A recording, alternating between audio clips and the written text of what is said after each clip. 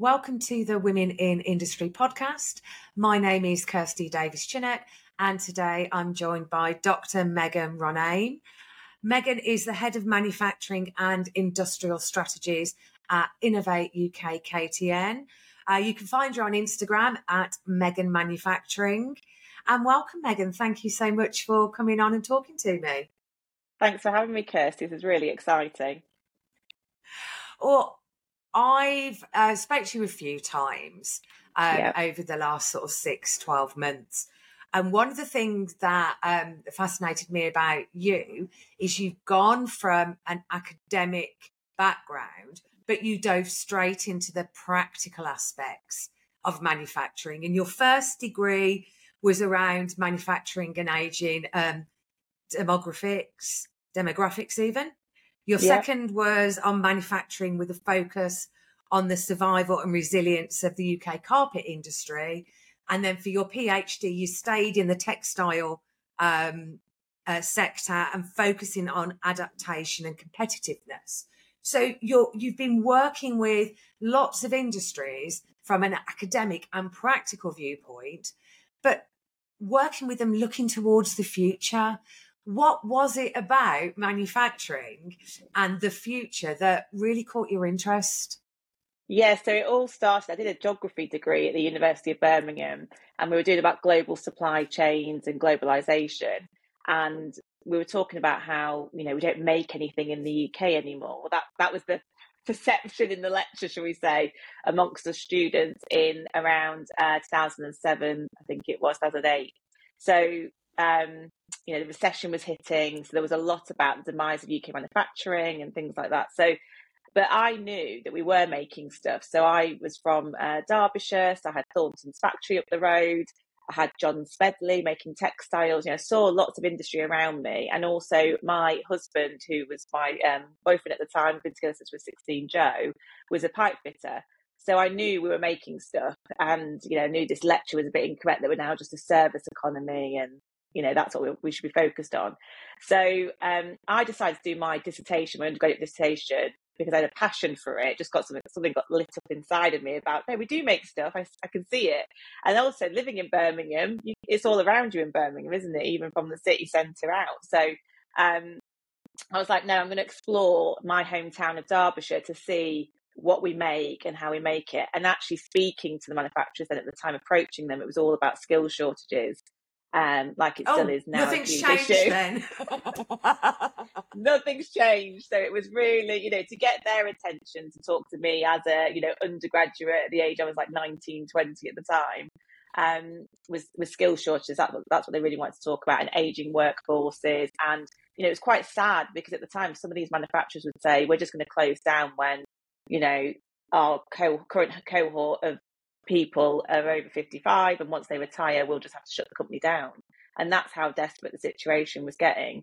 So, and I think what was different about me doing my undergraduate, I then applied for funding to do my master's and PhD because I was so interested I'd interviewed like 10 manufacturers in Derbyshire, but I also made the effort to go around the companies, not just ringing them or doing desk-based research. I thought I have to be in the factories and actually learn about manufacturing myself to understand this world, to be able to write about it. So I'd spend a day with the managing director of each factory, going through all the steps of the factory, going through, the strategy side, the business side as well, to then be able to really represent the company when I write about them. Now, I used to get told off a lot at the University of Birmingham and get told, you're not a consultant. Because I used to always write from the perception of the manufacturer and really empathise and really understand their world and spend a lot of time with them. And even when I was doing my PhD, the only reason why I learned to drive was to get a car so I could drive around Scotland interviewing manufacturers and spending a day or two with them. So for me, it was that passion of wanting to understand the practical side so that I could write about it and really represent manufacturing and make policy recommendations. At the end of my thesis, there is policy, government recommendations about how do we, support UK manufacturing. It's something that was really passionate for me. Because I think once you learn about this world, as you know, Kirsty, being in it, it's quite addictive, and you are sort of drawn in and seeing, people on the shop floor and how passionate they are about the world they work in. You want to help and you want to support. So I always knew that I was kind of then heading towards wanting to serve UK manufacturing and represent as best as I could. But you've really got to understand that world, and the only way you're going to understand it is by going round lots of different factories and lots of different businesses. I think one of the things over the years, and I've been doing this nearly 35 years now, is that when I was really, really young, the perception was that clever people didn't go into manufacturing, didn't go into engineering, that they just had to run a machine.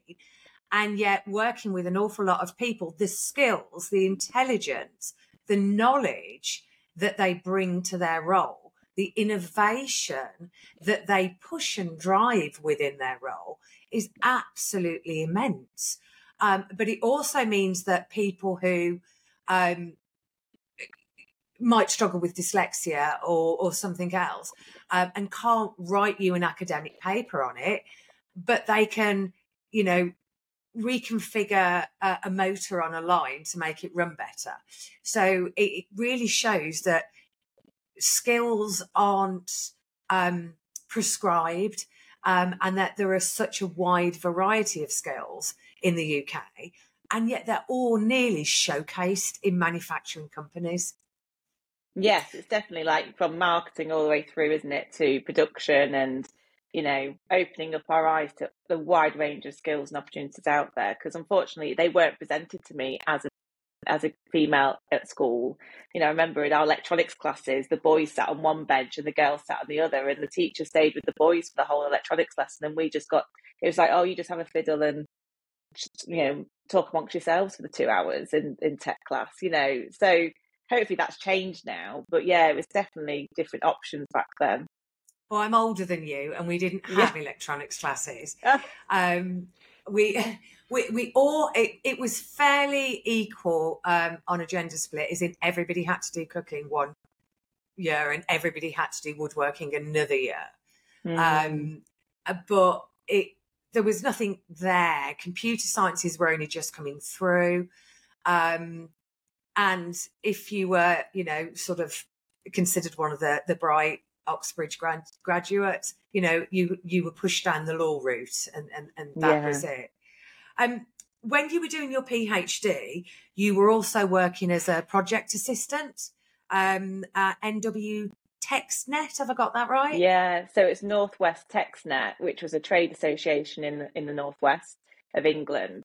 And I approached them. Again, I looked around for funding to take a 3-month break from my PhD, and then approached them and saying, look, I'm applying for this funding. Can I come and work with you for 3 months? And the reason why I did that was because it was becoming a real struggle to enter the technical textile industry. So my PhD, I decided to focus on the evolution of UK textiles from kind of making bedding and cloth and maybe domestic textiles and clothing to more technical textiles for like the military of defence, medical textiles, healthcare, construction and those sort of sectors.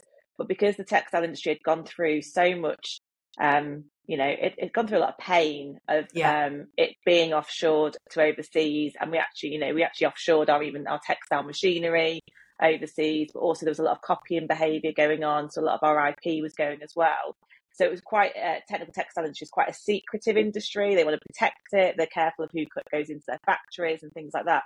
So as a student at the time, when I started my PhD, I was 22, 23, didn't have much credentials behind me. So I had to build that credibility up in the industry. So I thought, right, if I approach the key trade association working with these companies that I'm trying to gain access into, I will then be able to then get them involved in my PhD research. So that's what I did. I took a break for 3 months and went and worked for Northwest TextNet. And it was really interesting to learn about a membership trade association, how that works, running, quarterly meetings with members, getting to represent the trade association internationally in Europe, because they were on a lot of European projects at the time, ERDF funded projects. So I would be representing, it was only a small trade association, it was only 4 employees, but I got to be a key part in that team. And I gained access then to 40 technical textile manufacturers to go and interview and be involved in my research. And did you give them all a copy of your dissertation at the end as well? I did, yes. Excellent. Yeah.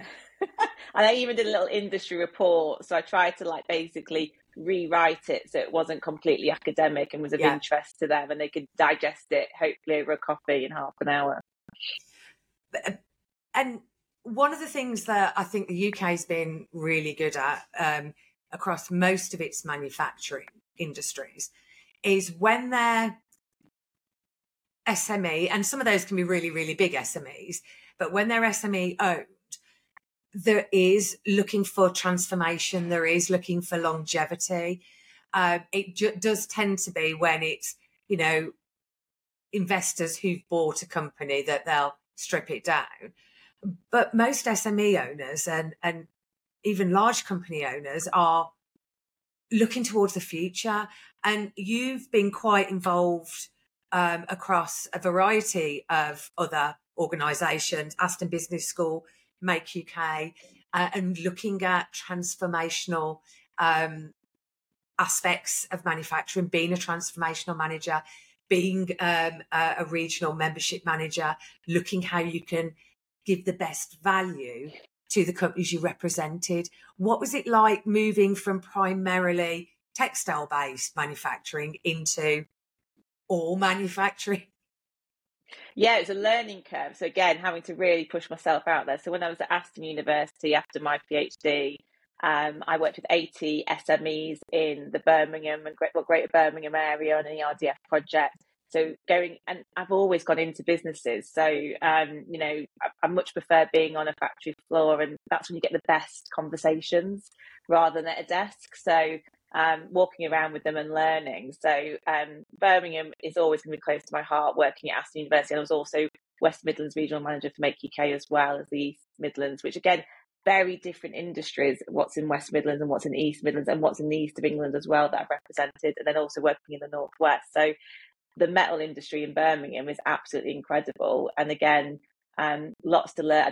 I know textiles much better than I do metals, but it's just absolutely inspiring, the different factories. But they all have similar themes or things in common that we need to work towards with the future, you know, in terms of business models, strategy, how to be competitive internationally, supply chain strategies, skills, you know, how do we attract and retain the next generation into manufacturing. So I think I'm a very positive and optimistic person, and I think that's what's driven probably my position in the UK manufacturing sector in my roles. I've always looked at roles that are going to enable me to work on strategy going forward in UK manufacturing, and to look at how we can support and help us to move forward in some of these key challenges. And I do look back as a researcher to kind of go, what can we learn from 30, 40 years ago, even 100 years ago, to then kind of take forward? Is there something that we could try again or work from, and how have we got to this position that we're in?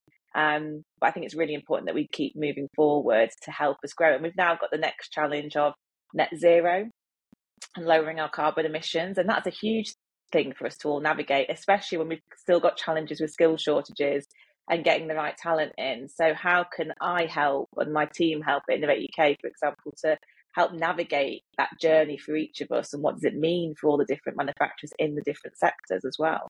I think you've said something really important there. What does it mean? And the sort of prescribed thinking when you see net zero is, okay, so in 4 years' time, I need to have a factory that currently uses 1 million kilowatts of power a year to produce what we're doing, plus probably 40% more by then, without using any power. And that's not what it means. No. But a lot of people go, well, how, you know, can't turn the lights on, I can't run that machine. And it's looking at baby steps. So, you know, what energy efficiencies can you put in? Can you change that? Will that save 10%? Then do that. Okay, you've reduced it by 10%. Can you put solar panels on that? I'll give you 30%. We're now down 40%. Can you put start and stop technology on your real heavy lines? You can. That saves 3%.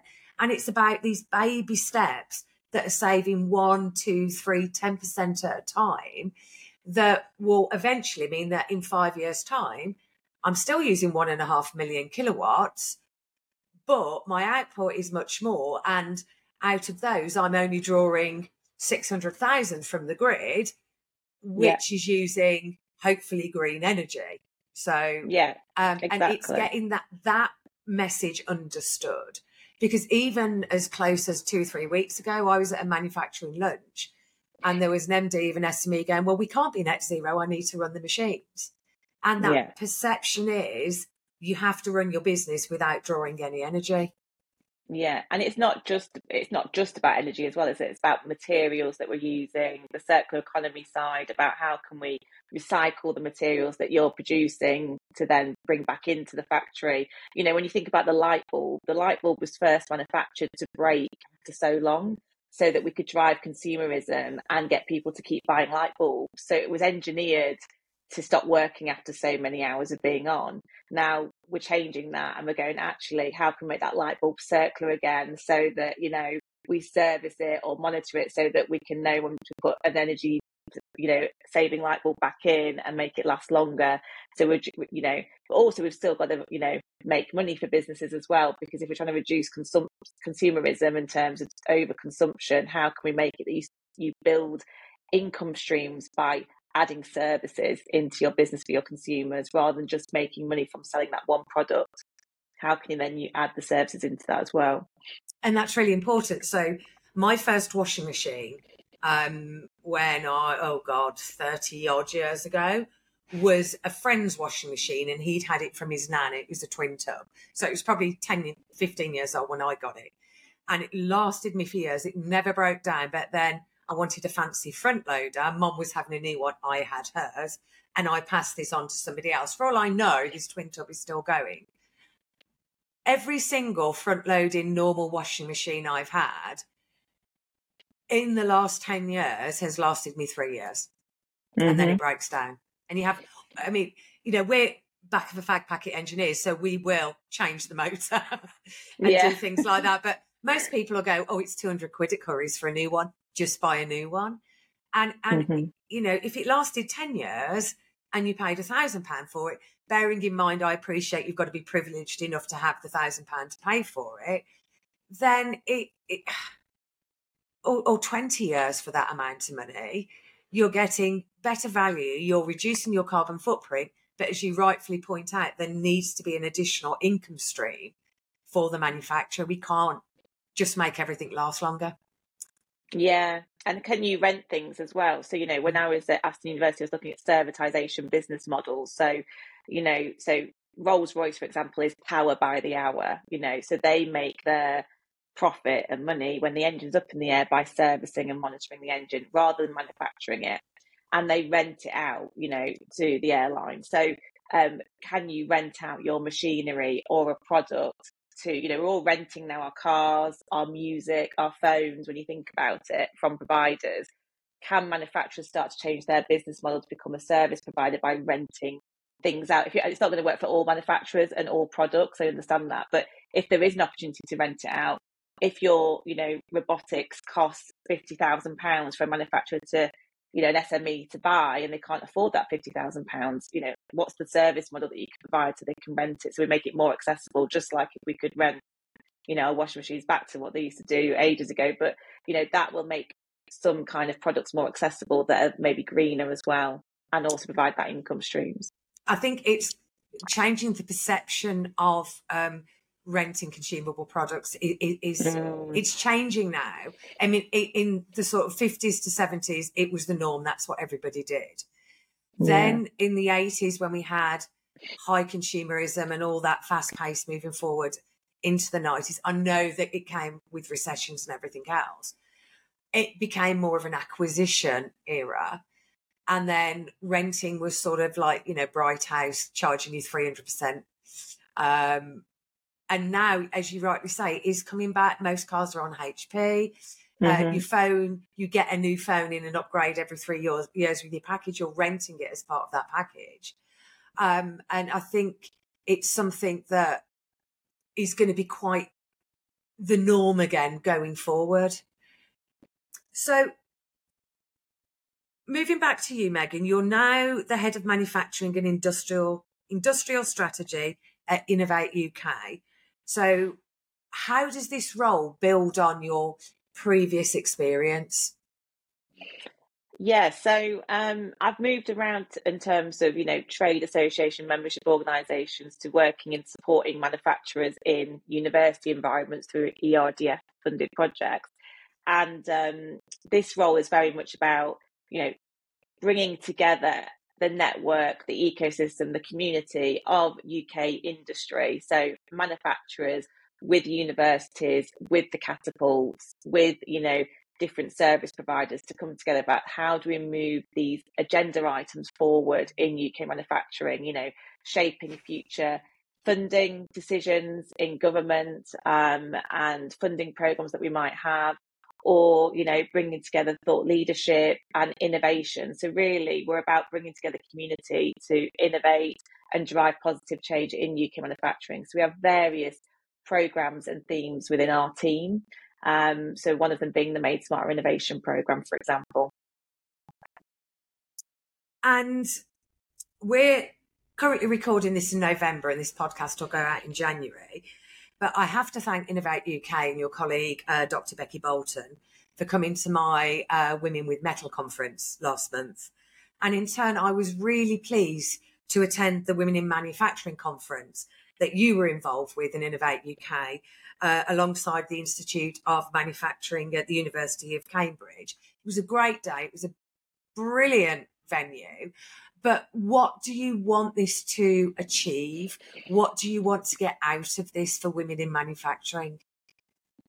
Yeah, so the Women in Manufacturing Initiative started way before me joining Innovate UK KTN, by the team that started to do a research project as part of the Made Smarter Innovation Programme into the gender and diversity in manufacturing to help with the digital adoption, as part of the Made Smarter programme, looking at digitalisation and just simple things like VR goggles don't fit women's heads very well. They're designed by men for men, really. So we kind of wanted to raise the flag, I guess, or the point that, if we're going to have digitalisation in UK manufacturing, how can we make it more accessible for women? So that kind of started from a research project, and the manufacturer worked with us on 50 inspiring women in manufacturing in 2020, 2021. And it gained huge traction of women coming forward saying we really need a network and we need to actually be able to support each other. So when I joined Innovate UK KTN in April 2022, I thought, we need to take this forward and continue this. And the Institute for Manufacturing at the University of Cambridge have been really, they kept the project going as well, been really involved with us on that. So we started kind of saying, okay, what can we do? What is actually going to be a benefit and a value to people in the UK manufacturing sector? And we'd held some kind of smaller workshops at trade shows, so like as part of Smart Factory Expo and Manufacturing and Engineering Week, where people could join the IFM stand to come along and learn about a Women in Manufacturing initiative. We've done a survey which has informed a policy report that Interact, which is a research centre as part of Made Smarter Innovation, working with the IFM at Cambridge, have written, about the actual statistics of women in manufacturing being only 26% of people in manufacturing are women. So really, I said I would like to raise that to 35% in the next 5 years.